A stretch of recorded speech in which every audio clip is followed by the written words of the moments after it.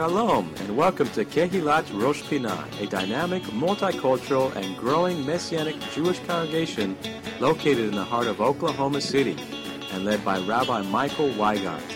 Our goal is to bring you the message of the Word each week from a Jewish perspective and to exalt the Messiah Yeshua as Lord and Savior over all.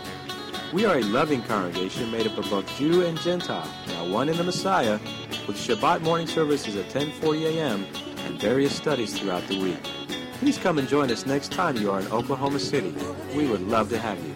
And now, we hope you enjoyed today's message.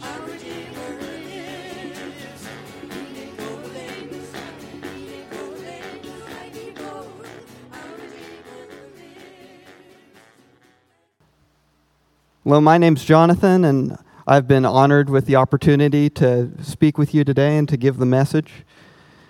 And I want to start off the message this morning by asking you a question. And this is an important question that each one of us must consider.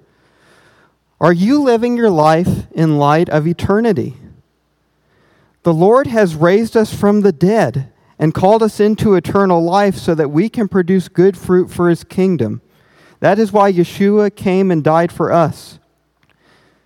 We produce fruit, either good or bad, and how we manage the resources and giftings that are given to us by the Lord.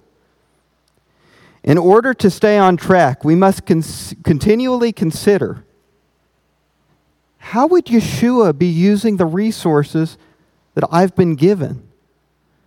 How would Yeshua use the giftings that He gave me?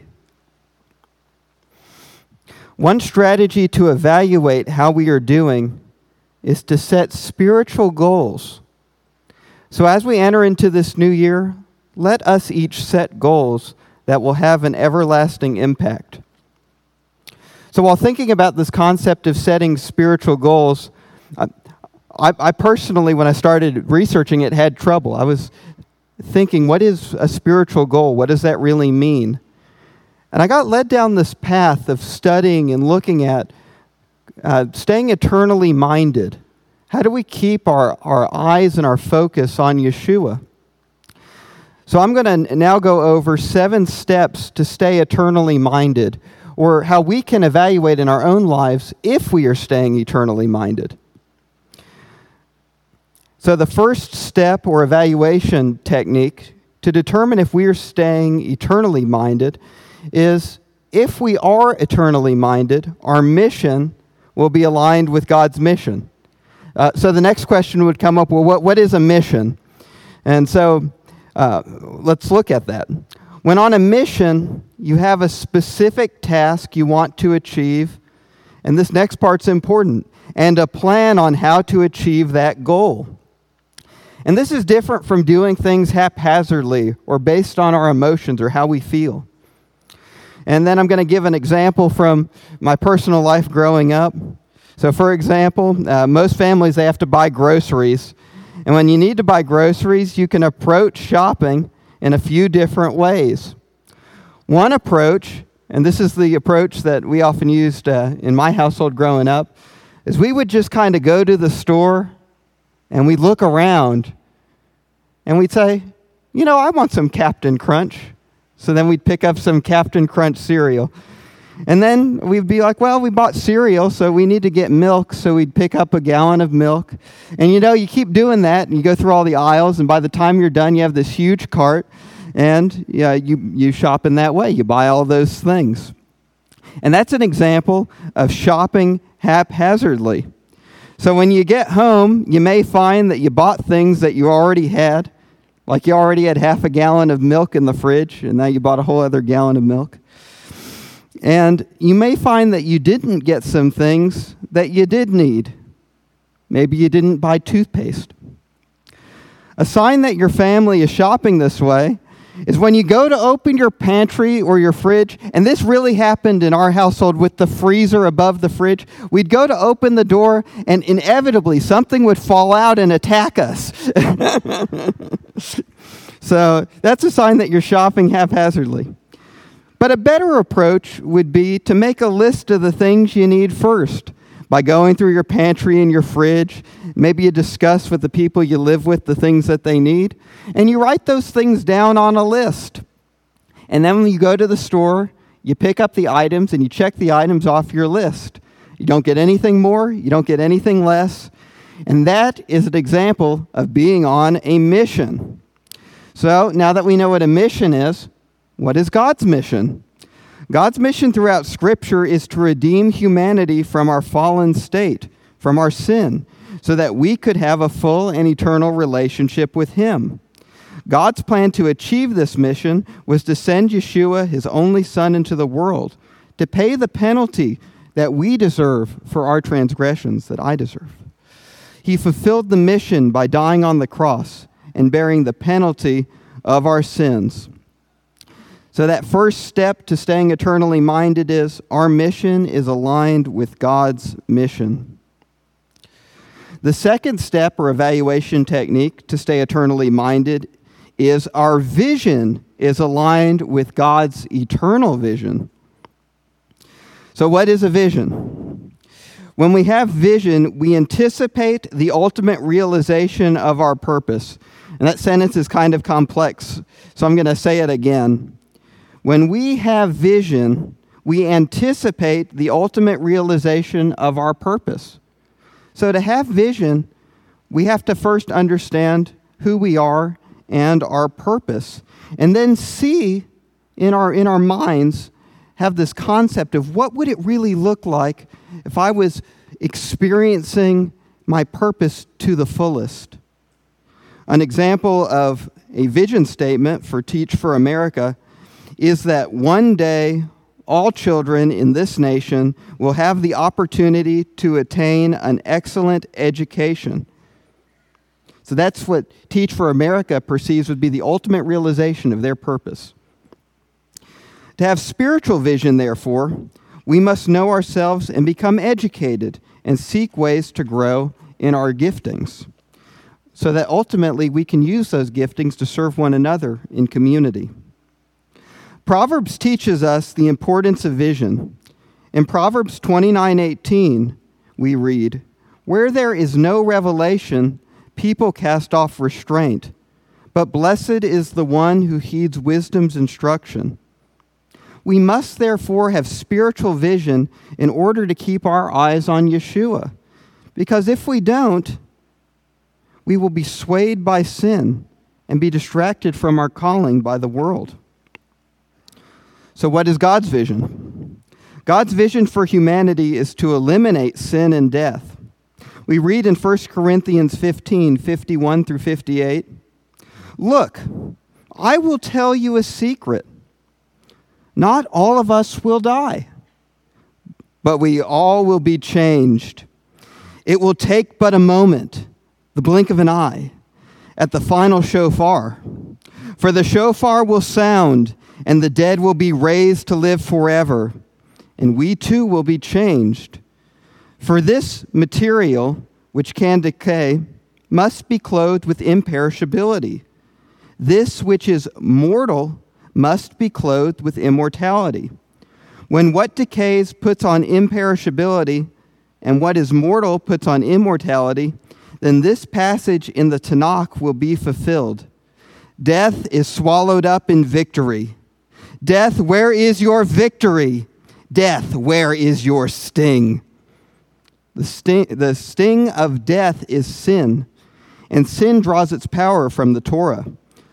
But thanks be to God, who gives us the victory through our Lord Yeshua the Messiah. So my dear brothers, stand firm and immovable, always doing the Lord's work as vigorously as you can, knowing that united with the Lord, your efforts are not in vain. So please, take your inheritance of eternal life to heart and have faith that your unique gifts were not given to you in vain, but for God's purpose for your life. So the second evaluation technique is our vision aligns with God's eternal vision.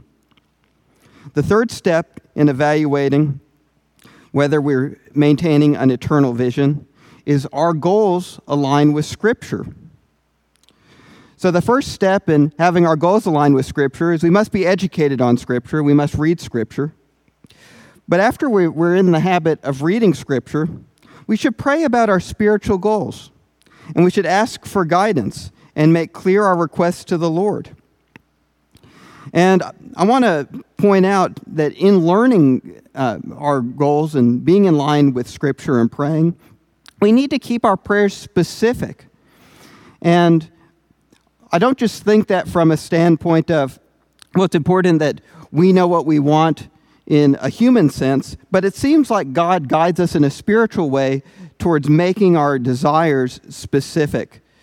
So we're going to look at and learn from God's specificity in His commands and how we are to serve Him, because we're not supposed to serve Him in our way, but in His way. And He's specific about it.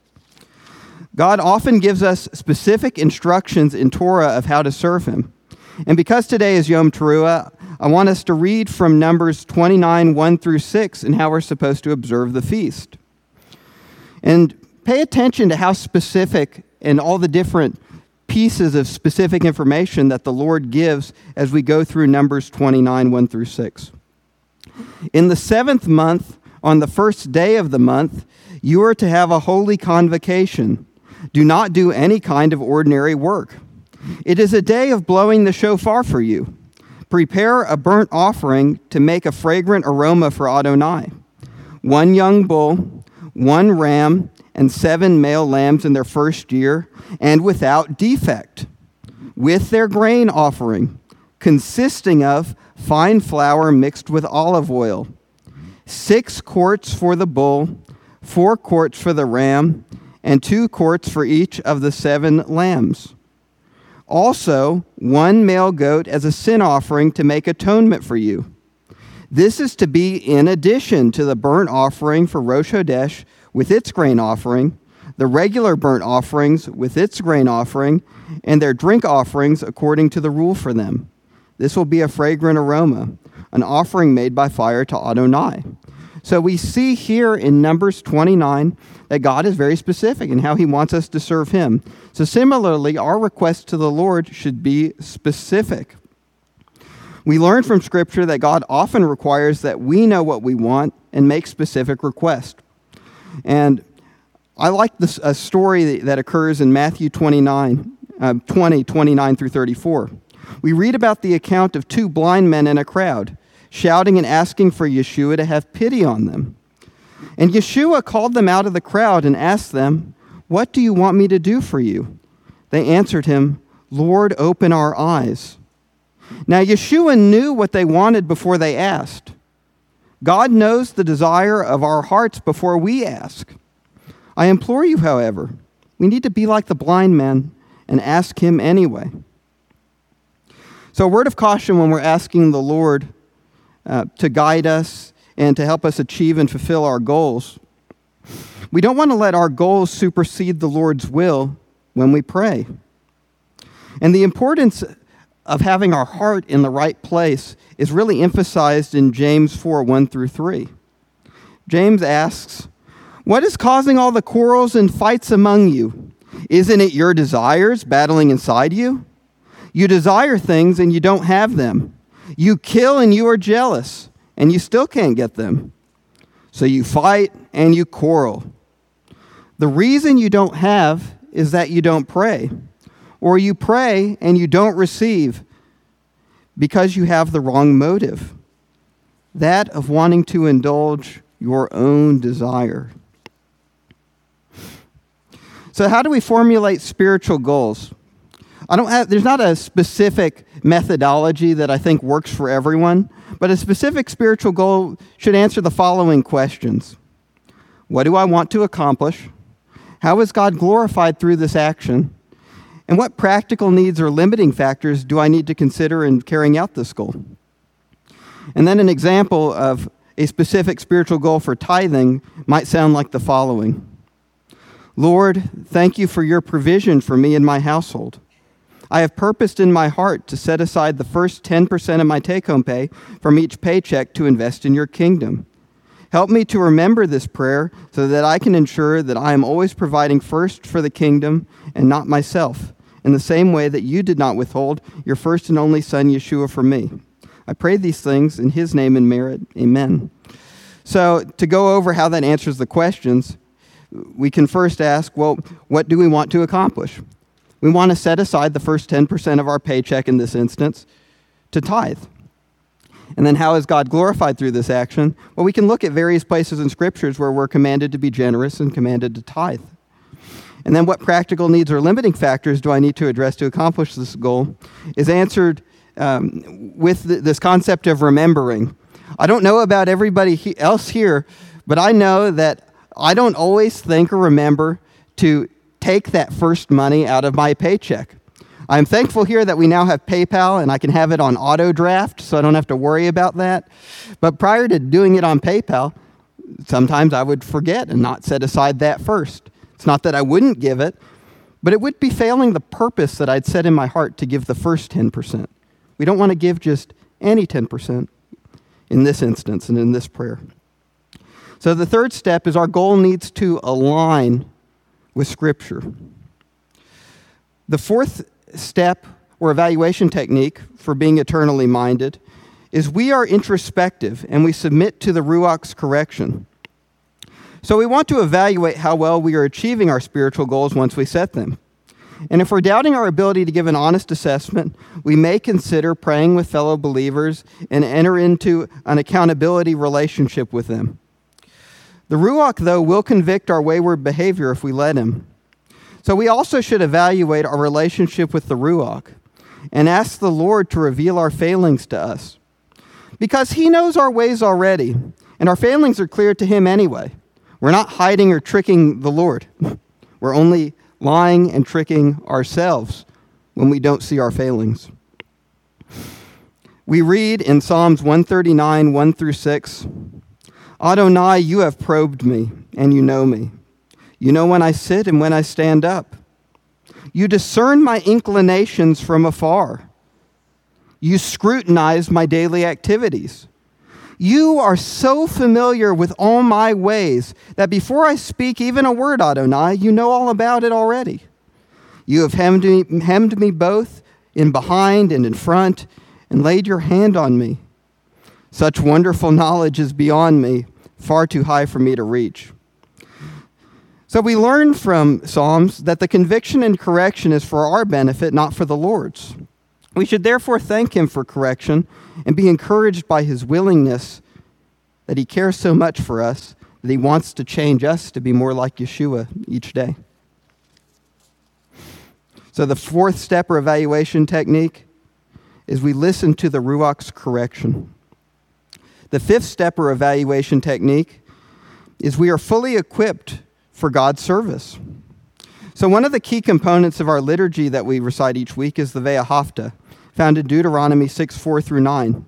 And that's where we remember the commandment to love the Lord and to maintain a godly household. Before we consider entering into more tangible aspects of preparation and goal setting for the kingdom, we must first prepare our hearts. And that's so important that I want to say it again and reiterate it. Before we consider entering into more tangible aspects of preparation and goal setting for the kingdom, we must first prepare our hearts. And in my life, I find that a good sign of a prepared heart is when I'm spontaneously giving thanks to the Lord, not doing it out of compulsion or because I'm in synagogue that day, but because I'm moved by the Spirit to give thanks. And I don't know what that looks like in everybody else's life, but at those times in my life, I find that I'm more sensitive and attentive to the Ruach. So be introspective, evaluate your relationship with the Ruach, and find those times when you're really listening to him, when you set the goals and you want to have your heart prepared. The preparation of our minds and bodies, so the more practical aspects, will really relate to the specific goal that the Lord is calling us towards. These can take the form of educational materials like books and classes to prepare for teaching and ministry work. It can take the form of partnering with organizations that can train you on how to do overseas mission works and equip you with the financial necessities to do that. But in some cases, you might already have a skill, and the preparation can be as simple as asking your community for places to plug in. For example, if you already know how to play a musical instrument, you're already a member of the congregation, you may just need to talk with Christopher, for example, about how to get involved. Another thing is, if you already are experienced with dance in other areas of your life, you might decide to come and join the dance and learn the worship steps we do here. Another thing that you can do that's kind of simple is we can make sure that we're in the right physical shape to partake in service of the Lord.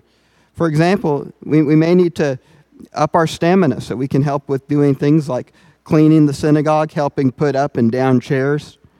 Things that seem kind of small in a human sense might make a big impact for the kingdom. And a word of caution in preparation and goal setting. We don't want to compare how we're doing to others. When we compare ourselves to others, we open ourselves up to sin of either self-righteousness or despondence. We are each unique, and our life circumstances are unique. Your main competition should be with yourself, and your eyes fixed on Yeshua. As we read in Hebrews 12, "So then, since we are surrounded by such a great cloud of witnesses, let us too put aside every impediment, that is, the sin which easily hampers our forward movement, and keep running with endurance in the contest set before us, looking away to the initiator and completer of that trusting, Yeshua, who in exchange for obtaining the joy set before him, endured execution on a stake as a criminal, scorning the shame, and has sat down at the right hand of the throne of God. Yes, think about him who endured such hostility against himself from sinners, so that you won't grow tired or become despondent." And I actually like visualizing races when we talk about comparing ourselves to others. When runners are running a race, they're in different lanes, so they're like really close to one another. But it's important to stay in your lane. For one, you're probably violating some type of race rule, but also we don't want to get off track. We want to be on our path. When we look to the people that are failing, maybe in our view, maybe not in God's view, and we look behind us, well, now we're going to turn backwards. And if we think that somebody's doing way better than us, and they're beating us in this race, we're going to look their direction, and we're going to turn that way and gravitate towards that direction. So I just think that's a cool visualization of a race. So the fifth evaluation technique we want to keep in mind for staying eternally minded is we are fully equipped for the Lord's service. The sixth step or evaluation technique to stay eternally minded that we want to look at and follow is that when we're eternally minded, we follow God's timing for our lives and not our own. So that's important, and I'm bad at this. I have a problem with patience. Lord, I pray for patience. Is that we follow God's timing for our lives and not our own. We don't become impatient. We want to confirm with God the proper time to act. And if we're unsure about the proper time to act, we're not sure if we're hearing the Lord clearly. We're not sure if we have the right message from the Ruach. In our heart, we don't have peace. We should consider asking other believers to confirm the goal with the Ruach. And this is especially true when we set large or, let's say, life-changing goals into practice. Let's say that involves a career change or moving to a different part of the world. We might ask for our friends who are believers to pray with us about that and to get peace that it's the right time. And we want to do that with believers and instead of non-believers, because those who are born again in Yeshua are led by one Spirit, the Ruach HaKodesh, and He will give us consistent information.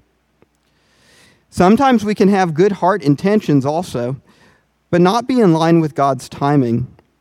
And I like looking at the example of David when he wanted to build the temple. God basically told him no.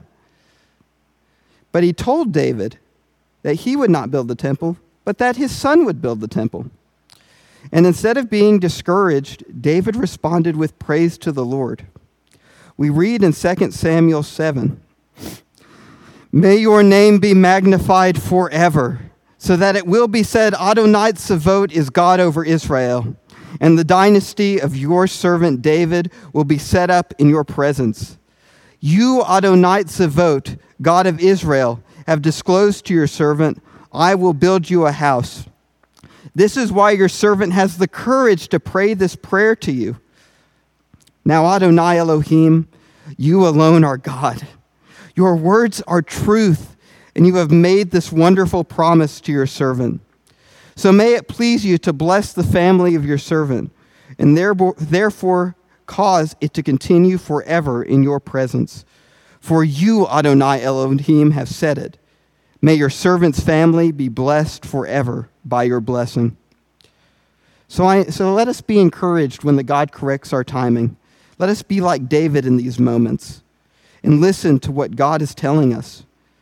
Let us hear God's blessing in the answers to our prayers, so that at these times of correction, we can grow in love for the Lord instead of becoming resentful of the Lord for not following our timing.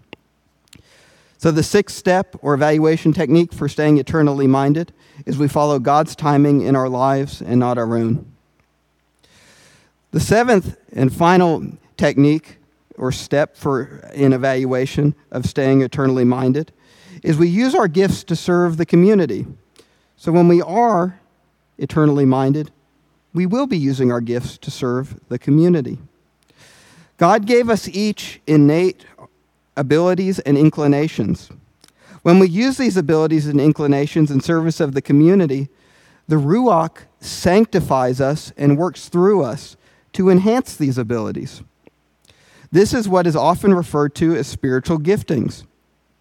We can recognize that we are using our spiritual gifts properly when we see good fruit being produced. And what that really means is that other people in the community are benefiting and reaping the harvest of that gift. It's experiential to them. You're giving back to the community. That is what producing good fruit looks like. We all have different spiritual gifts, and we are all part of the body of Messiah. We therefore experience the fullness of Messiah when we each are exercising our giftings with the heart of a servant. We read in 1 Corinthians 12, "Now you together constitute the body of Messiah, and individually you are parts of it. And God has placed in the Messianic community, first emissaries, second prophets, third teachers, then those who work miracles, then those with gifts of healing, those with the ability to help, those skilled in administration, and those who speak in various tongues." Now hear this next part, because it's really critical that we understand it. That not all are emissaries, are they? Not all are prophets, are they? Or teachers? Or miracle workers? Not all have the gifts of healing. Not all speak in tongues. Not all interpret. Do they? So we each have different spiritual giftings. And we shouldn't look at that and see somebody else's spiritual gift and then desire after that. The Lord gave you abilities and gifts. Pray, study Scripture, discover who you are, who the Lord made you to be, and then give yourself back to the community. And ultimately, our choice as to whether or not to use our gifts in service of Yeshua has eternal consequences. Yeshua explains our purpose in the metaphor of the vine in John 15. Yeshua says, "I am the real vine, and my Father is the gardener. Every branch which is part of me but fails to bear fruit, he cuts off. And every branch that does not bear fruit, he prunes, so that it may bear more fruit." So let's be thankful for the pruning of the Lord. "Right now, because of the word which I have spoken to you, you are pruned. Stay united with me, as I will with you. For just as the branch can't put forth fruit by itself apart from the vine, so you can't bear fruit apart from me. I am the vine, and you are the branches. Those who stay united with me, and I with them, are the ones who bear much fruit. Because apart from me, you can't do a thing. Unless a person remains united with me, he is thrown away like a branch and dries up. Such branches are gathered and thrown into the fire where they are burned up. If you remain united with me and my words with you, then ask whatever you want and it will happen for you. This is how my Father is glorified, in you bearing much fruit. This is how you will prove to be my Talmudim. I therefore implore each one of us here who's a believer in Yeshua, my brothers and sisters, that we respond to the words of Yeshua, that he is the vine and that we are the branches. And he wants each one of us to produce good fruit. I pray that we don't let our branch wither and fall away. So in conclusion, I have laid out these 7 steps for staying eternally minded. We're going to go through them one more time. 1, our mission is aligned with God's mission. 2, our vision is aligned with God's eternal vision. 3, our goals align with Scripture. 4, we are introspective and submit to the Ruach's correction. 5, we are fully equipped for the Lord's service. 6, we follow God's timing for our lives. And 7, we use our gifts to serve the community.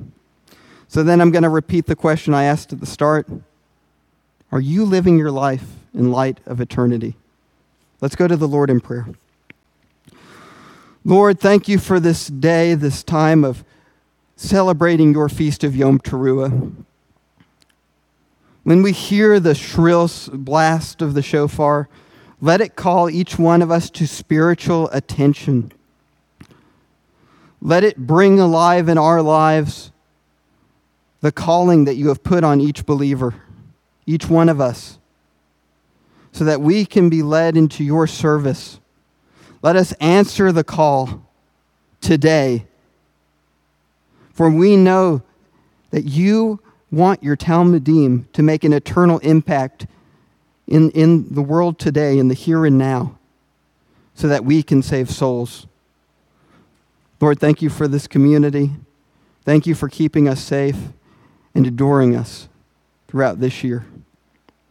And help us as we enter into this new year to have our eyes focused on you so that we can run the race set before us. We pray these things in the name and merit of Yeshua the Messiah. Amen.